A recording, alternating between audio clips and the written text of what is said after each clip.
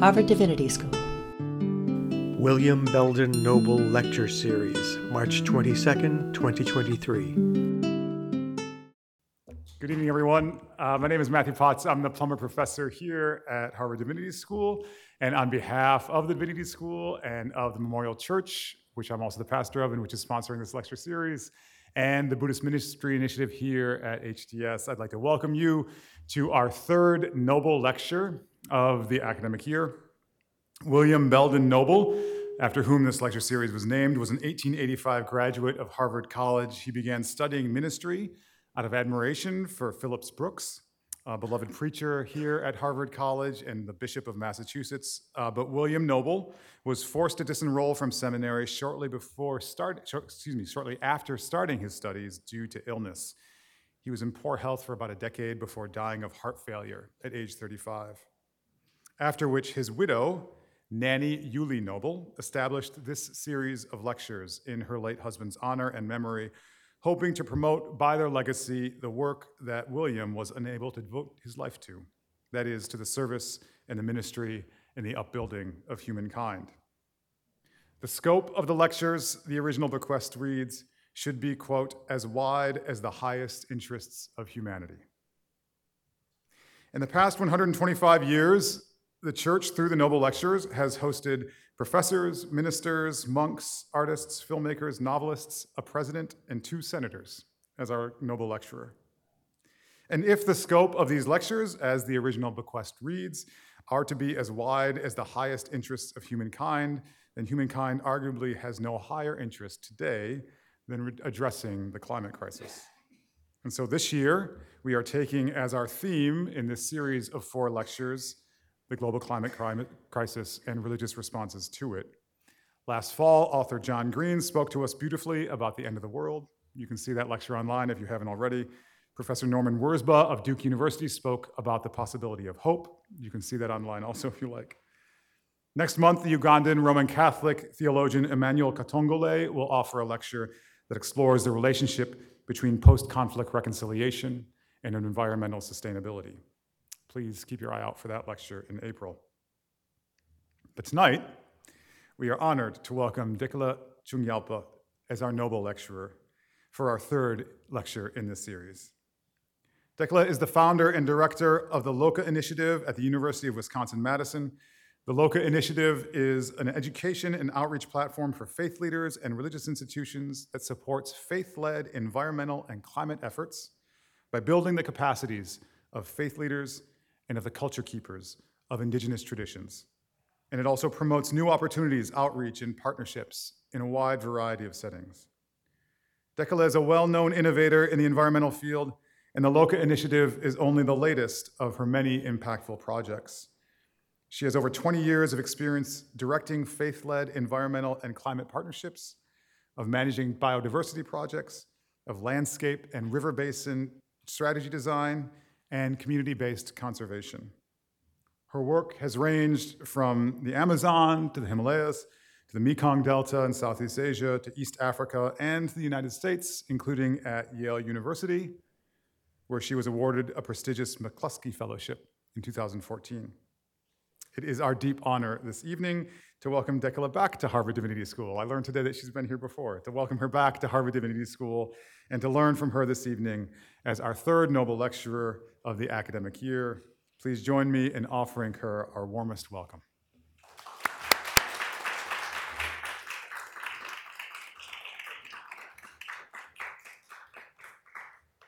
Water. Can't do without water. Tashitelea Kuzangpo. Hello, everyone. I would like to start by saying thank you to Matt Potts, to Janet La, to all the people that brought me here. I'm so grateful and honored to be part of the Noble series, lecture series. And I want to start by paying homage to the Massachusetts people and the lands that is sacred to them. When we talk about indigeneity, it really starts with the land and the water that the people are from. That defines indigeneity. And so I thought I would start by showing you Mount Kanchenjunga. I come from Sikkim in the far eastern Himalayas. It is mostly wilderness. It is famous for being the first organic state of India. And this mountain is our guardian deity. He defines us as a people. I am Bhutia. We also have the Lepcha and the Tsonglimbu people. And he is sacred to us. The mountain also is the third tallest peak on the planet. But probably most of you have never encountered it before, and there's a reason why. It's because we refuse to let him be climbed. We turn down every expedition, mountain climbing expedition you can think of. We turn down incredibly lucrative deals that are made to us by the central government, by other governments from all around the world, by corporations. And it's because he's sacred to our indigenous people, we've been able to protect him. Putting a flag, having someone climb him and putting a flag on him would be desecration for us. And this is really important when you think about where biodiversity resides today. 80% of biodiversity is in indigenous managed lands, and that is because we see land as sacred, as having inherent value, of having independent value from humans, of having the right to live as we think humans have the right to live. I grew up in a very traditional Tibetan Buddhist family. My mother and my grandmother both took their vows later in life, and I belong to the Karma Kagyu tradition of Tibetan Buddhism, for those of you who are Buddhist scholars. And my tradition is especially known for throwing up saints that gain enlightenment in wilderness areas, which meant that I had a very strange childhood. I spent a lot of time in wilderness areas with my mother, a lot of times in caves, a lot of times in monastic lands that were protected. And from a very young age, I had this deep love for wildlife. I just loved observing them. I loved seeing bears. I saw all kinds of species. And so, to no one's surprise, I became an environmentalist. I came to the US when I was fairly young to study. I did environmental science and policy all the way, and went on to work for the World Wildlife Fund. This photo was taken in 2006, I believe. And at this point, I was sort of, for a brown indigenous Himalayan woman, I had kind of reached the epic levels of success that I could imagine, right? I was the director of WWF US's Greater Mekong program. I managed a huge team. I spent most of my time in forests and freshwater landscapes, and got to design a lot and help design a lot of WWF and conservation initiatives in the region. I was also experiencing acute panic attacks and depression and anxiety. Now, for the longest time, I really struggled to tell anyone what I was experiencing. I had a recurring nightmare. I would wake up sort of heart pounding from this dream that I was in a forest, the forest was burning, and I was the only thing alive. And there was just nothing else that was living. It was just me and ashes. And it took many, many months before I was willing to tell any of my colleagues and friends what I was experiencing, and then found out that everybody else was going through something like this. Everyone else in the team, among my community of conservationists, climate scientists, workers, was experiencing panic attacks, depression, anxiety, fear, rage, you name it. Now, this is in the mid-2000s, so the term eco-anxiety and climate distress simply hadn't come up. All I could think of was, I see signs of PTSD. And I still remember going back to DC and telling a bunch of people that I think our field teams have PTSD, and having them literally laugh me out of the room. Like, conservationists are the last bastion of patriarchy in the science world. We're not allowed to have emotions that way, right? And so it meant that I was trying to think through how I could address these emotions, not just for me, but for my peers, and I was really failing to do so. Now, when you talk about eco-anxiety and climate distress, what do I mean? For me, one of the most challenging issues I've worked on is biodiversity loss, right? Just in the US, last year alone, 23 species were declared extinct. For those of you who are NPR fans, that included the the red-billed woodpecker, right? So many of you might have heard that series of radio programs on it. When we say it's gone extinct, these species have gone extinct, what we mean is they're never coming back. They're gone for good, right? There are over 1 million species that are at risk of extinction right now. Over 1 million, simply because of the way we live, simply because of the way we do business, because of what capitalism has decided is the world order for us, right? The other issue, of course, is climate change. Just this week, many of you probably saw the headlines for this week. The IPCC, which is the UN Intergovernmental Panel on Climate Change, released its 6th report. Some of you might have seen it. So we know where we're headed with climate change. The cutoff line for us is 1.5 centigrade, which is 2.7 Fahrenheit. That's as much global warming above 1880s and 1900s that we can manage, right?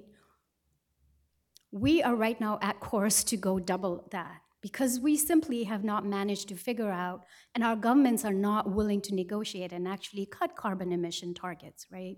So we keep playing around. We have these meetings, we have major conferences, we have all kinds of policy measures to get governments to actually come up with targets that means that we can stay under 1.5 degrees centigrade.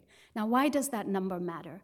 That number matters because once we cross that threshold, we no longer, the science community no longer knows what comes next.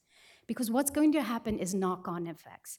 So as global warming happens, for example, we have methane bubbles that are right now trapped under all that ice in the poles, right? That releases. We don't know what happens when the methane enters the atmosphere. We can only guess. So these knock-on effects are not even measurable for us. And that is incredibly frightening for the science community and should be very activating for the public. Now, going back to what I was saying about eco-anxiety and climate distress, if you weren't feeling that way, I'm sorry that this talk is going to make you feel that way right now. But I think one of the things that became really obvious to me was that in the way I had entered Western education, in the way I'd been brought up in Western education, I'd actually done myself a disservice.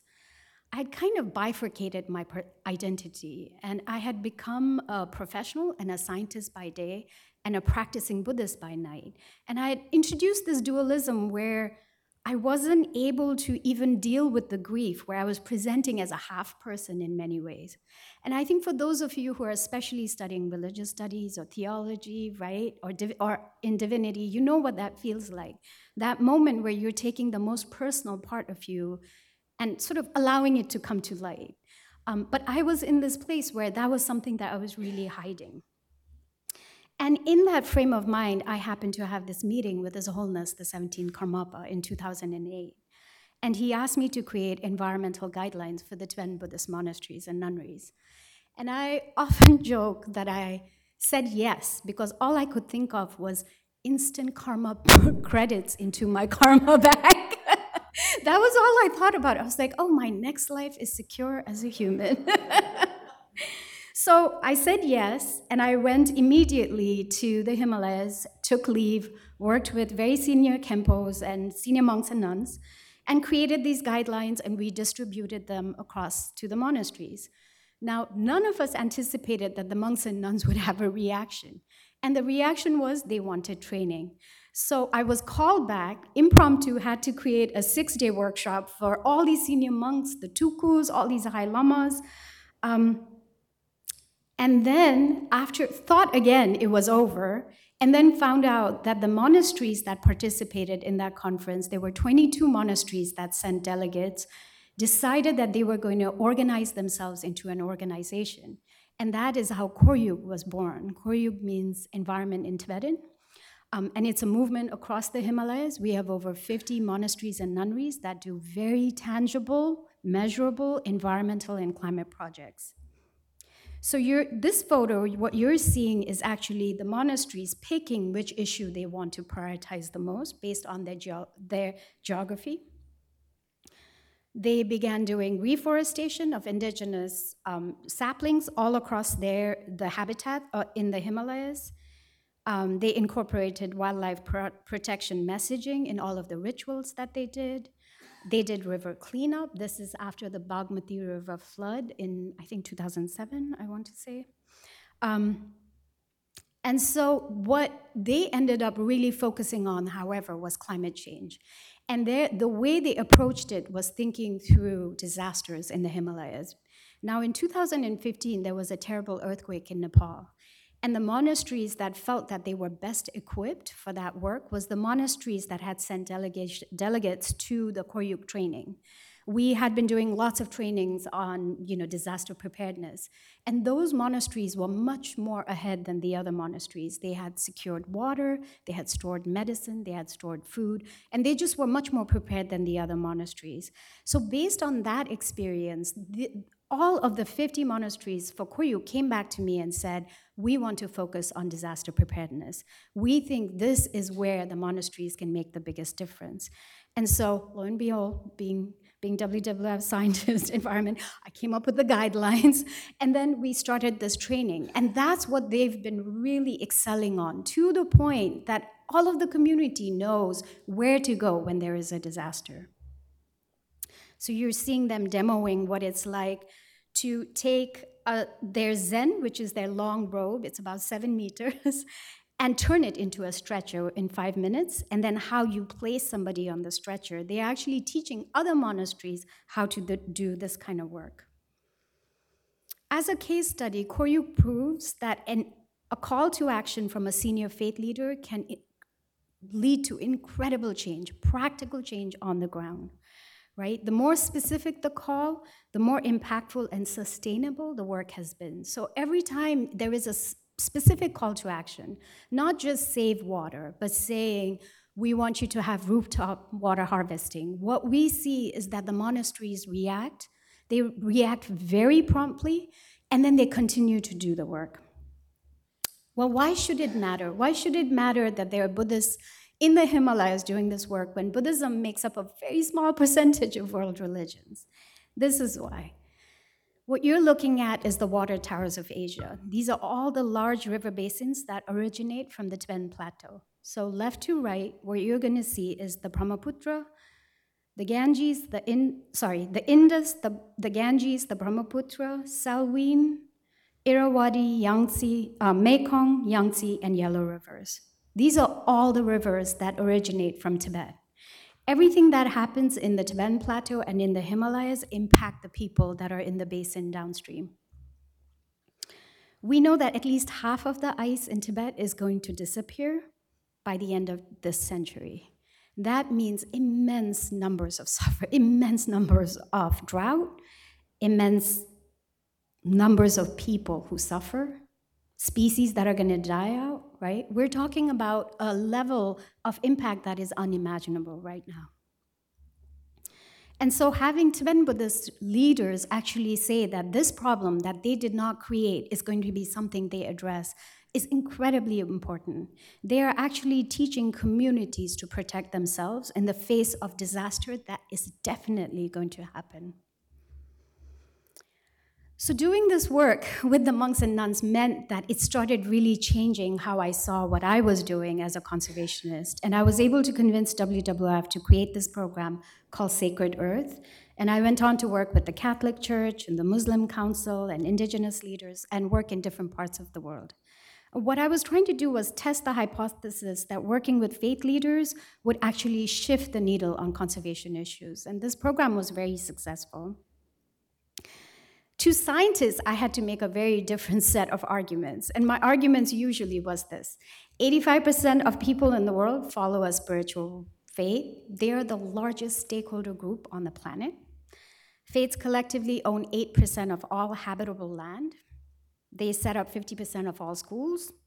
They are the third largest category of financial investors. The Catholic Church is the third wealthiest property owner. How is it that we haven't been seeing them as a stakeholder up till now? How is it that we have had this blind spot when it comes to religion? And then there is a much deeper reason why the environmental science world needs to work with faith leaders. Bill McKibben put it best, right? They are the only ones that still posit some reason for our existence other than just materialism, right? We can have a much deeper debate about what it means to be human and what is the purpose of human existence in this universe. Now, why did I pick this talk? When Matt invited me to come give a talk, I knew instantly what my title was. I really wanted to talk about sanctuary because when we imagine sanctuary, we immediately imagine a place where we're safe, right? Where no one is going to harm us and we don't harm anyone else. I mean, historically, we've always known that this is where someone that is escaping the law can go to and find temporary refuge. But over time, it's also meant other things. We have things like sanctuary cities where immigrants can come and hide, right? From what might be the law, but what is not morally right. We have wildlife sanctuaries where wildlife are protected, right? So over time, it's actually evolved to mean something much deeper than what was specific to one place. It is actually an entire concept in itself. And the second part of the title was, what is the Anthropocene? So when we talk about the Anthropocene, what we mean is the current geological time, the period we're in right now, where human activity has completely altered the geology, the biosphere, and the climate of the planet, right? It's pejorative, but it doesn't have to be. The Anthropocene could be a time where we actually heal ourselves and heal the planet. It is not predestined that this is the era where we destroy everything and burn up into flames, in a big fire. When we talk about the impacts of the environmental and climate crisis, one of the most overlooked things is the psychological and emotional impact. I described what I and my colleagues were going through in the mid-2000s, sort of the PTSD symptoms. Well, now we do have terms to describe what it is, right? We know what eco-anxiety is and climate distress is. And we know children as young as 8 are experiencing it. There was a study that was carried out in 2020 that studied over 10,000 children from all around the world. And what they found out was over 75% of them are experiencing some measure of eco-anxiety. Almost 50% of them said that it is debilitating to them on a daily basis. That is incredible. That is mind-blowing. And it is something that those of us who are working with youth really need to understand. The thing about climate change and environmental degradation is at the root of it is inequity. So what we look at when we think about, this headline really bugged me when I saw it, because nobody's cared about the eco-anxiety of people of color, right? Of people in the global south, all the people that have been suffering all along. It's sort of become an issue now because climate change has arrived for the wealthy nations.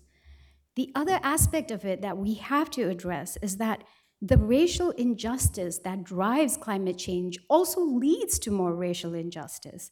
That this is something we know, that poor people, communities of color, and indigenous communities here in the US are most likely to be living in environmentally dangerous and vulnerable areas. So not only were they already made vulnerable, they are going to be made much more vulnerable. We cannot address environmental and climate issues without centering justice for that reason. Now, underlying all of this is polarization. I was fascinated to see that there was a study a couple of years ago that looked at affective polarization and found that the US is more polarized than any other developed nation. And the polarization is happening along the lines of political party, right, religion, and race. Those are the 3 things that is driving our polarization. Now, what does that mean? That means if you're a Democrat, you're very likely to not trust Republicans or like them. If you're a Republican, you're very likely to not trust and like Democrats. In the world that we're in right now, we need everybody to be activated and to care. We cannot afford to sit here and say us and them, right? And so polarization in particular is really important. It's fascinating to me that so often the environmental and climate language that we use is also very polarizing. We, for example, love to say we're having a war against climate, or we're in a war with, fossil fuels, right? We kind of pick up and use polarizing language all the time, not thinking about the deeper message that we're passing on. And so when we talk about the role of religion in the Anthropocene, to me, the first part is this. If religion is a reason we're polarizing, how do we turn that around? How do we make it so religion is actually the reason why people come together, right? From all political parties. And how can religion lead us to create sanctuary for everyone? Not just for the us group, but for everybody, right? And people often say to me, okay, but you're just meeting with these religious leaders in closed rooms, and that's all that happens. In reality, religions are actually making huge strides. The numbers speak for itself, right? Faith communities are actually 1/3 of all divestment right now from fossil fuels around the world. The Catholic Church in particular, Pope Francis and his Laudato Si, has completely revolutionized how religion is approaching climate change. So he's created the Laudato Si platform, and it's really meant for anybody and everybody. You can be a company, you can be a diocese, you can be a civil society organization. There is actually a category of sustainability and goals that you can work on as part of the Catholic Church. And then I threw this slide in there because some of you are educators, right? So what does all of this mean for us pedagogically? For those of us who are in the field of education, what does it mean that this is what's coming bearing down upon us? Not just a physical sort of, a disaster-laden future, right? Not just physical crisis, environmental crisis, but also mental and emotional crisis. That's just gonna grow and grow and grow among the students that we work with. And I think one of the things that we really have to become comfortable with is integrating theory with practicum. We really have to be comfortable with taking on action, taking on activism even, and teaching that as part of whatever it is that we're teaching. When we touch environmental and climate issues, it has to be normalized. Activism has to be normalized. So this brings me to the LOCA initiative, which Matt said, as Matt pointed out, I founded and run at UW-Madison. I co-founded it with a lot of people. That's the first thing I should say. I didn't just go out there and find it and make it happen. We are a partnership of 8 different departments on campus, so everything from the Nelson School of Environment to religious studies, continuing studies, which focuses on adult education, the Office of Sustainability, and the Center for Healthy Minds, which houses my program. Our mission is to support faith-led efforts locally and around the world. And we work very closely with culture keepers of indigenous traditions, especially Wisconsin tribes, which is where we're based. We have 3 main program areas: the capacity building that we do, which is very close hand-holding with faith leaders and indigenous leaders. We do a lot of public engagement and outreach. That is an image of Mary Evelyn Tucker. For those of you who don't know her, you should check her out if you're interested in religion and ecology, one of my mentors. And we do a lot of work now on research and resource development around eco-anxiety and climate distress. The capacity building work that we do, our criteria for who we work with is who is ignored by the environmental and climate mainstream movements, and that means the group that I work with the most are evangelical preachers. Sometimes it is surprising to me that as a Buddhist woman from the Himalayas, this is one of my strongest partnerships.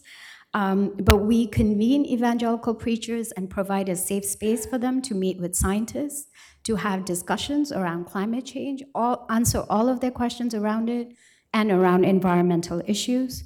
And we also work on providing support to faith leaders and to pastors who feel isolated, serving communities and congregations that are more conservative than them.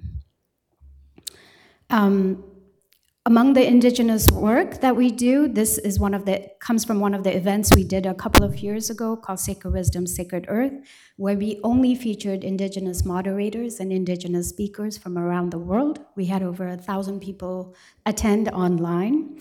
And we were able to talk through indigenous worldviews and talk about issues like biodiversity and climate through an indigenous worldview, right? And that meant we didn't use those language. What we actually focused on was water, food, medicine, sovereignty, and spirit. Because the indigenous worldview, there is no separation between these different things. Our vision is that inner, community, and planetary resilience are interdependent.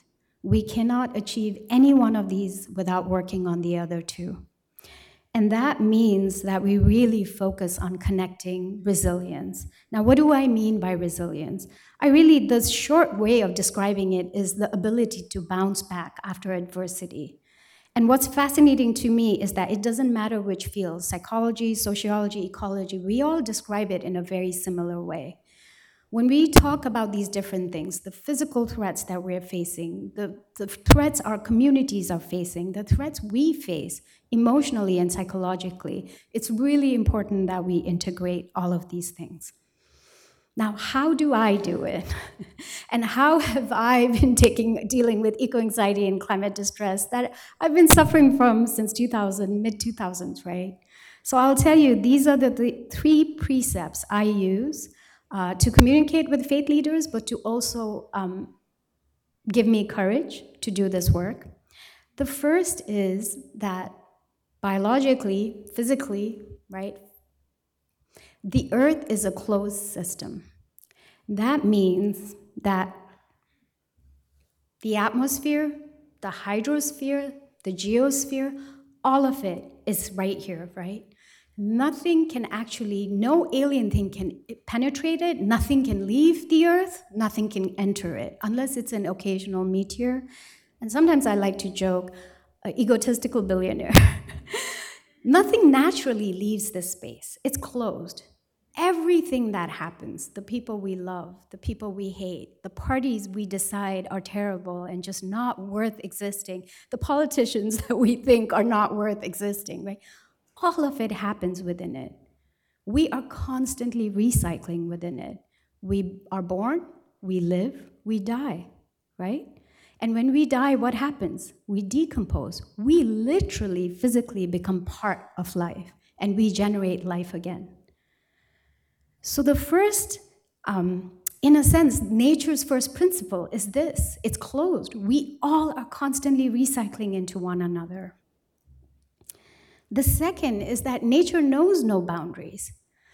There is no moment at which we can, for example, look at the oxygen that's entering our lungs right now and say where the oxygen ends and where we begin. No one can do it, right? None of us are able to. There are no boundaries within nature.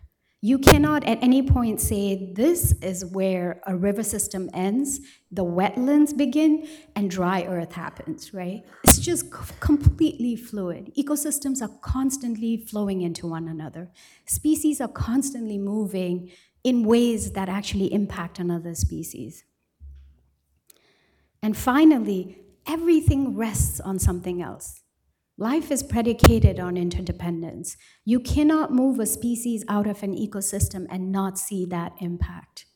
We require this magical interplay of species working and living with one another. We require it to function well, for us to do well, right? Bees are the perfect example. You remove bees today, tomorrow 1/3 of our agriculture will collapse. And so when we talk about sanctuary, there is this idea that it has boundary, right? Like, I know sanctuary, in fact, from a religious perspective, it's like a specific part of the church in the old days. And when I was walking here, I saw the Memorial Church actually said sanctuary, you know? We kind of have this idea that it has physical parameters. But what if we thought for a second that the entire firmament of life, Earth herself, is a sanctuary? None of us could live for a second without her. She is unconditionally providing us safety, unconditionally reassuring us that we have the right to live. How is it that we do not see her as the ultimate sanctuary, right? And if we were to say that, if we were to say Earth is the sanctuary, would it change how we see her? Would we have this moment like we do when we enter a chapel, where we would allow ourselves to feel her grace? We would allow ourselves to be filled with wonder. We would allow ourselves to be close to God. Thank you.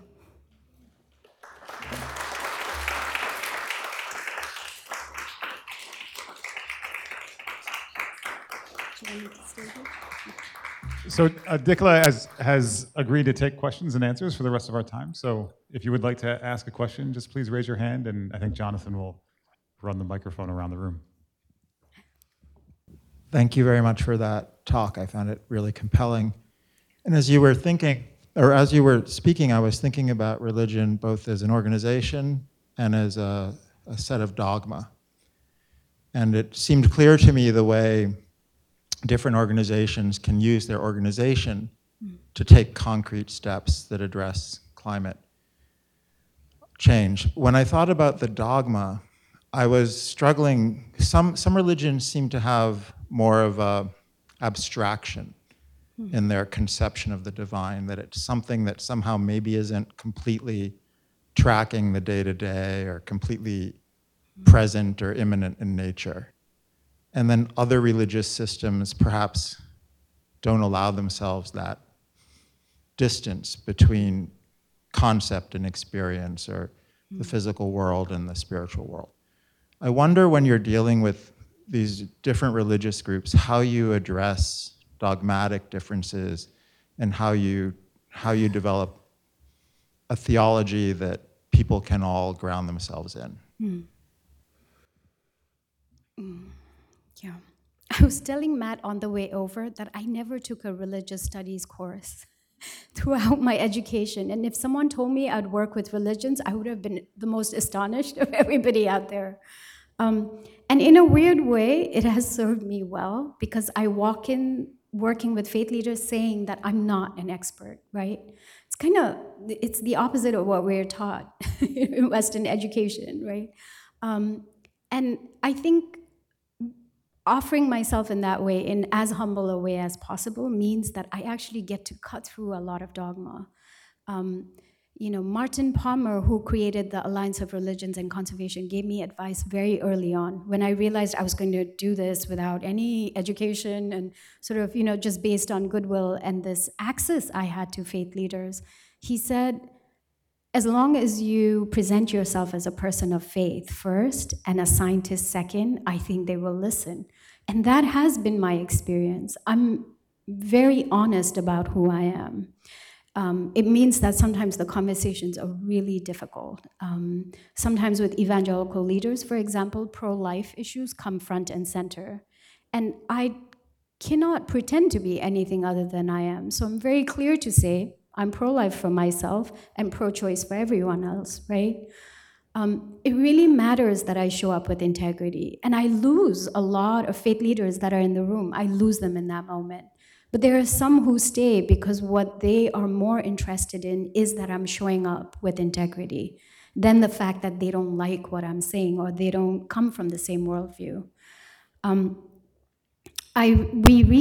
Loca recently convened several evangelical preachers together in November. And it was one of our first in-person events after COVID. And we were having these very beautiful but tense dialogues around climate change and talking through preachers' experiences of addressing climate change in their congregations or not wanting to take it on, some who felt like they would get kicked out by the congregation if they took it on. And one of the preachers actually just bluntly asked me, well, what is your idea of God? Do you believe in God?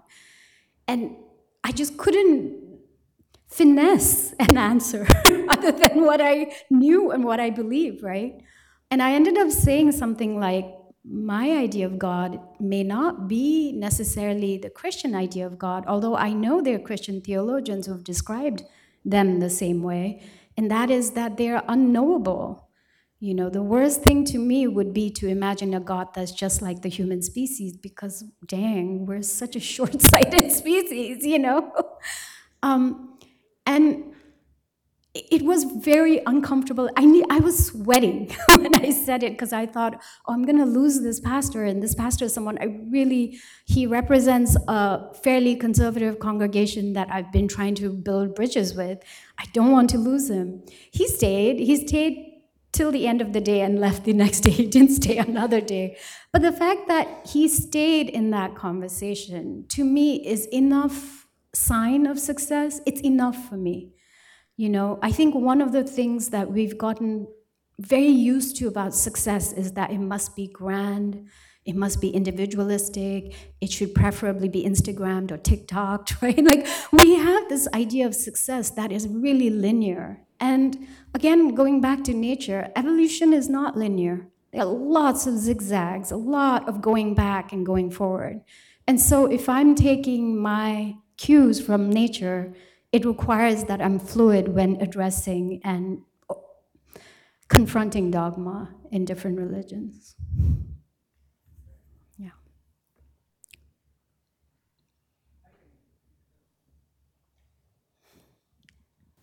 Hi, thank you so much for your presentation. And it inspired a couple of thoughts. I, I, I, I know we all know the stuff about the sanctuary, Mother Earth, and how indigenous communities have always, without any so-called formal education or training or any kind of sophisticated access to information, had almost like a common sense of interdependence with it. So they've always been the bearers of the torch, so to speak. And then as we develop, obviously we created this mess. I liked when you said that a couple of egotistic billionaires leave the system, and I wonder if one thing that could help is to organize trips for politicians and CEOs, one-way trip, free, just to go out there. And that may help a little bit, but obviously it's not enough. So my question is centered around when we say education. I am most concerned about obviously the generations that are now, you know, the 5-year-old, the 10-year-olds, the 15-year-olds, that are going to be a different demographic. So whether they're reached out, obviously in as many ways as possible, including the faith and the congregations and all the systems that are available. But nevertheless, they are a huge number of people that are going to be around when we are not. In another 30 years, things are going to look really ugly, and they're going to be the ones that have to think and come up with survival solutions, at least. So what is your, what are your thoughts on how we not only outreach and prepare them, but transcend the subgroups, let's say, that are in place now, since in another 20 years, it's going to be a different group or groups of groups. So I don't know if that's a clear question, but what do we do with the kids, basically? Yeah. I love that question. I think it's actually what drove me to really center Loka's vision on inner resilience. You know, as an environmentalist, we're so driven by what happens physically that all our energy goes into physical protection, wildlife species, protected areas, right? Recycling, even though that doesn't always work, and so on. We sort of are constantly putting ourselves into physical, tangible projects, and that's, not only do we measure those, we value them because we can measure them. The intangible makes us very uncomfortable. But actually, when I think about what kids need the most to survive the world that's going to come, where disasters are going to be much, much more frequent and much, much more severe, right? I think the things that we need to inculcate in kids is something we're just not taking on right now. That is adaptability, you know, that is ability to decenter themselves and decenter our attachment to comfort. When we talk about luxury, what is it we really mean? What do we mean when we talk about luxury? What we really mean is comfort, right? Constantly comforting ourselves, you know? That's what we mean. We're attached to that. I am, right? If someone bumped me up and put me in first class, I'm not saying no, right? We're attached to it in a really visceral way. And yet we're creating a future where no one gets to be comfortable. How do we, first we're gonna have to teach ourselves to understand how to cut this attachment we have to comfort. And then we have to teach everybody else how they're gonna have to do it.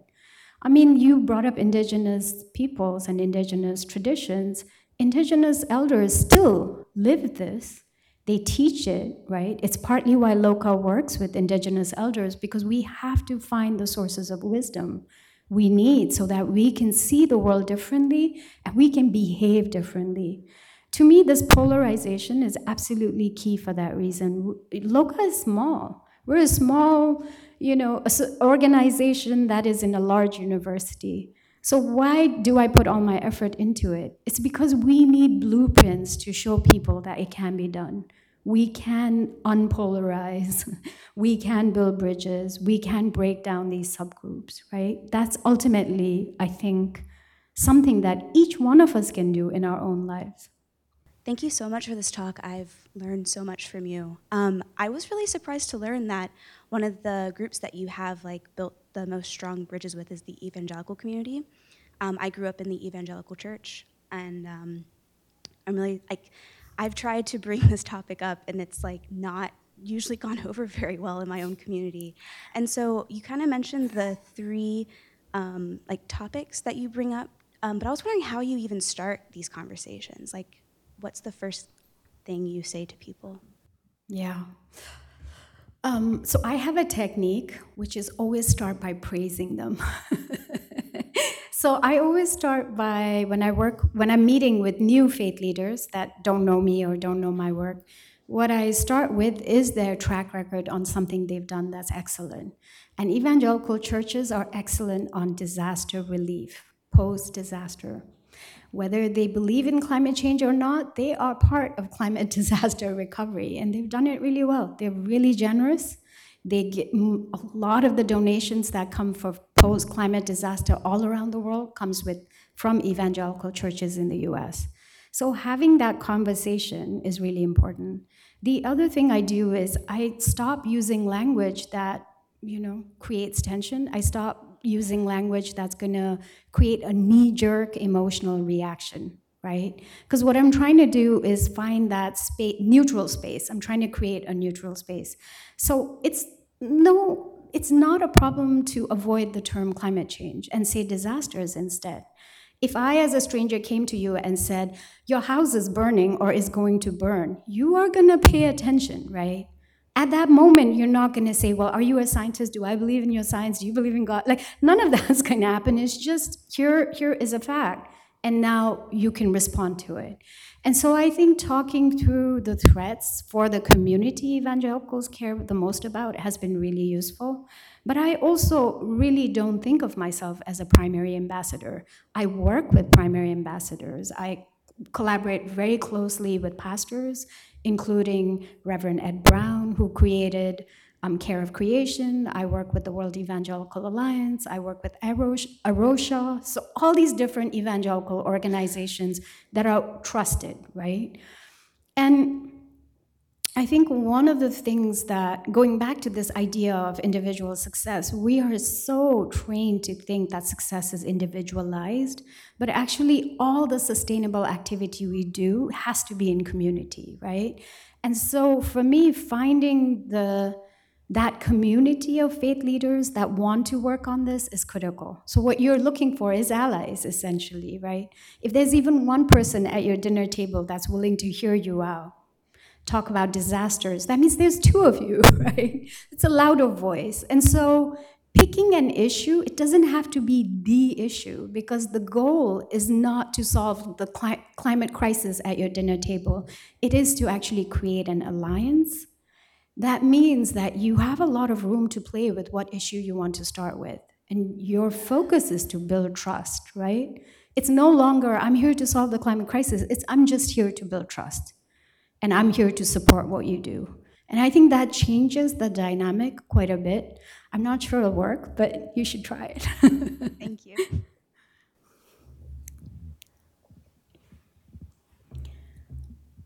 Hi, my name is Mata. I'm a student in Buddhist ministry here. Thank you so much for your talk. I actually don't feel anxious after it. I feel kind of rejuvenated and a hope for the future, so thank you.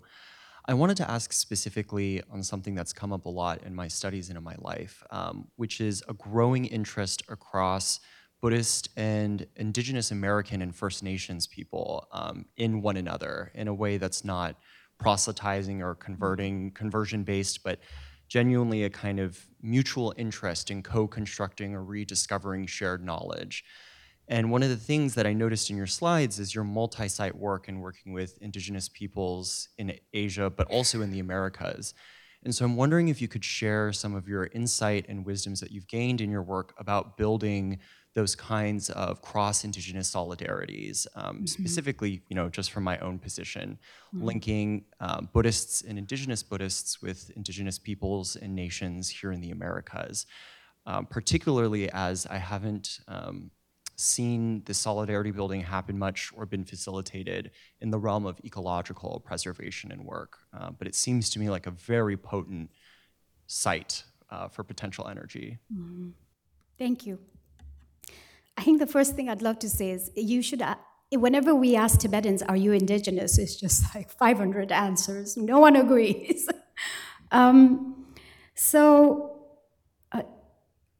I've never told a story in public, but I went to school in Ohio. I went to College of Worcester. And one of the lovely things about this small university was you could design your own independent study program. And so I decided to look at decision-making on nuclear dumping in native sites and got a grant, and promptly at the age of 19 or 20 went off to a reservation and just showed up like a fool. I don't recommend it because you guys have the internet now. In those days, we just had the phone call. And so so I landed in the Mescalero Apache Reservation in New Mexico, and they were incredibly kind to me. Not only did they allow me to do my research, they drove me around. They were just really excited to see what they saw as a sister from across the oceans come back to them. And one of the stories they told me was that they believed they were the first peoples and that we Asians had left the Americas and crossed the Bering Sea and gone to Asia. And so it was completely opposite what I'd been taught scientifically, right? But it was amazing because it meant they had this wealth of compassion for me because they saw me as one of their lost ones coming home. And it taught me this really valuable lesson, which is we don't need to question anyone's worldviews. Like why can we not hold absolute truths together in one hand without saying there is only one and my one has to be the primary one that wins and beats everybody else up, right? It could be that we're holding multiple truths in our hands and comfortable with it. But it meant that I felt very strongly that I owed Native folks here in the US, and every program I've created, I've tried very hard to integrate it, because you saw I started with land acknowledgement. But what I see, especially in universities, is most people are really satisfied and proud that they created one, and then they think the work is done. They just stop, And LOCA, for us, what we're doing with our Native partners is actually giving back. One of the programs we're working on is a documentary on Native resilience in the Great Lakes area. To me, when I think about indigeneity, one of the larger questions that comes to mind is, well, if we are identified by land and water, land and water is being impacted. Many of us leave those regions. Are we still indigenous when we leave those regions, right? And the answer is yes, of course. No matter where I go, I'm Bhutia. My guardian protector is Kangtsidunga. He's going to protect me no matter where I go, right? So how do I show up as a Bhutia person in the lands that don't belong to me and that I don't belong to? I want to show up in the same way that I want other people to show up in Sikkim, to give the same kind of respect, right, that I give to my guardian deity, right, to the lands that I belong to.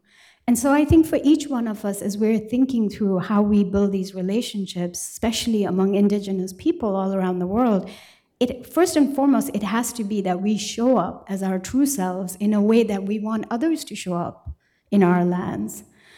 I think the other part to it, to me, is that we show up not wanting to take, and everything in our society teaches us to take. We're like God, we love extracting, don't we? We're like, oh yeah, this is for Instagram. Yeah, this is for TikTok. We can't even see something without wanting to extract it and use it for our purposes. Because that's what we see all around us. That's what we're taught. We're imprinted by this model. And the communities I know that have escaped it the most are indigenous communities because they have protected themselves. One of the loveliest parts that I see, no matter where I've been with indigenous communities, is that our most sacred leaders are often not known to anyone outside the community. That's how we protect them, right? Just like Kanchenjunga is not known to the world. That's how we protect Kanchenjunga. It means the indigenous worldview is turning around this extractive relationship of success, right? Meaning of success. So I think going to indigenous communities we want to partner with in a non-extractive way and asking ourselves what that means from the beginning to the end is really important. And I think for anyone who wants to do that, my experiences, they're really welcoming. They're very kind. Hello. Sorry. Thank you so much. Yeah, just soaking in all that you shared with us today. I was wondering if you could talk more about the pedagogical components that you started to speak to in the various programs that you're running. What does it look like to surface the sorts of conversations that you're asking people to engage with and to ask people to change in real time, or at least consider changing their minds, or consider what it means to bring in the information that someone else is sharing with them and integrate it into their lives in some ways? Does that look different across your different programs? I imagine it does. I'm just curious to learn more about the pedagogy. So everything I showed you was success, right? Let me tell you about this big failure I had last year. So with a lot of confidence, I designed an inner resilience. It was called RITA, Resilience in the Anthropocene, course for students on eco-anxiety and climate distress. And this was because I was invited so much to speak on this topic on campus. And typically I avoid campus. Most of my work is outward facing, but then, because of this, I thought there would be a demand. So we floated this course and we had twice as many faculty sign up than students. Our numbers were so low among students, we decided to shelve the course. And I obviously was devastated, right? It took me a few days before I was able to even touch that topic in my mind, it was so raw.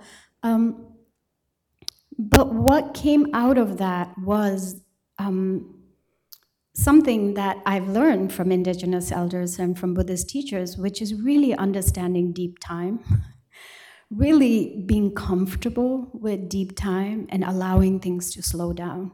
I think probably the least capitalist thing we could do is slow down in every part of our lives. And it meant that I realized I had thought students are ready, right? I'd made this assumption students are ready without creating safe space for students. But actually it was that faculty were ready. Faculty was just like, we really need this class. We need to talk about what we're seeing among our students. And among faculty, what was interesting to me was there was another group, which was religious workers. Religious workers have been just on me, asking what's the latest research showing, trying to understand and integrate that back into their pastoral care work. And so I think one of the things that I love about pedagogical learning is that there are sort of precepts you have to follow and you can never jump over it. And that's what I learned, was I'd sort of ignored all the precepts because I'd gone so carried away, right? And so now this year, this fall, we will launch an online class, not an on-site class, on resilience. And it's very much a course that's going to teach people, doesn't matter who they are, not just how to identify these different symptoms, but to identify them within themselves, and then to apply different techniques to address them. So when I talk about creating a safe space, a sanctuary for students, one of the things I didn't think through is how scary that those topics are if you don't have psychological or spiritual practices that help you address them. So this course is going to provide a whole variety of different practices, nature-based practices, indigenous land-based healing practices, Buddhist practices, meditations, prayer, all kinds of different techniques, so people actually can walk away not just learning something, but actually applying a solution. And it's an ongoing process, right? I think part of resilience building has to be that people feel that they are the architects of their own resilience. You know, this George Bonanno is this incredible psychologist. One of the things that he studied and proved is that it turns out post-disaster, 70% of people actually bounce back. We have this idea that resilience is something that is unnatural or hard. Actually, what he proved is that it's the easiest thing. We humans are designed to be resilient. And so it's not that we're teaching people to be more resilient, it's that we're providing and teaching them what the conditions are to create their own resilience. And I think that, I know I'm kind of moving away from the pedagogy, but I think that's what I learned most recently about this process. I'm a physician, and I still tags on what you're just discussing, because I think it's the absolute critical issue. You know, as a physician, even in the dire circumstances, you know, you need to give people hope. And how do you balance this right now? Because, you know, it's a religious, partially religious group, you know, there are some end time scenarios here that some people even embrace. How do you manage? Because I think and I have children, you know, for that generation, we have to find a way to not become nihilistic ourselves and give them hope, but not false hope, because this is the trick right now. It is actually the most recent IPCC report looks pretty bleak if you read between the lines, and it's coming much faster than we thought. So there is a sense of urgency in my own mind. Have you encountered this at all, that there is this one voice who is really nihilistic, and who may actually usurp a discussion then? Yeah. I think something I was talking to Matt about before is the preliminary research on eco-anxiety is showing that people react based on proximity to impact, right? So how vulnerable you are, how often you've experienced disaster, right? Whether it's proximate, approximate, so on. People react differently. And what we see, interestingly, is anxiety is not necessarily a bad thing, because it activates people.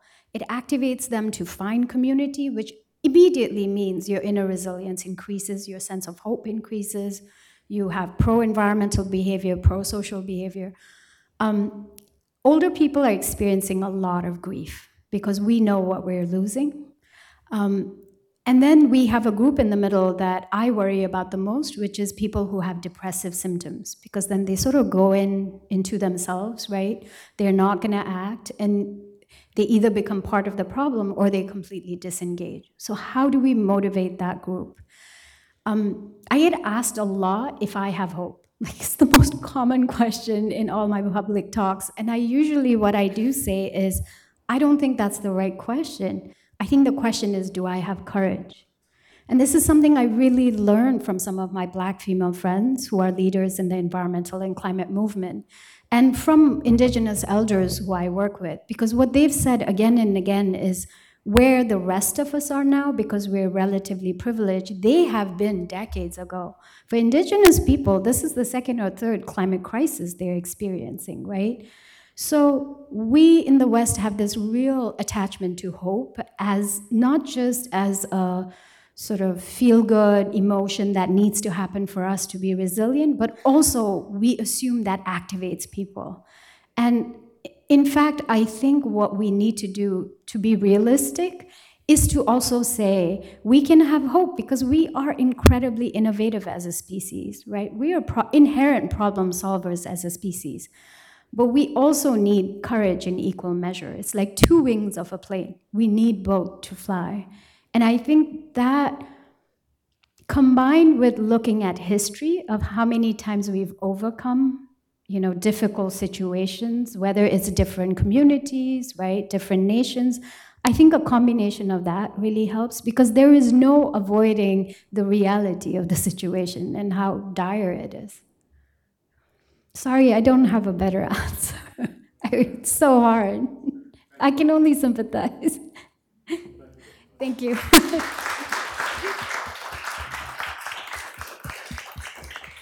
Sponsors: the Memorial Church of Harvard University and the HDS Buddhist Ministry Initiative. Copyright 2023, the President and Fellows of Harvard College.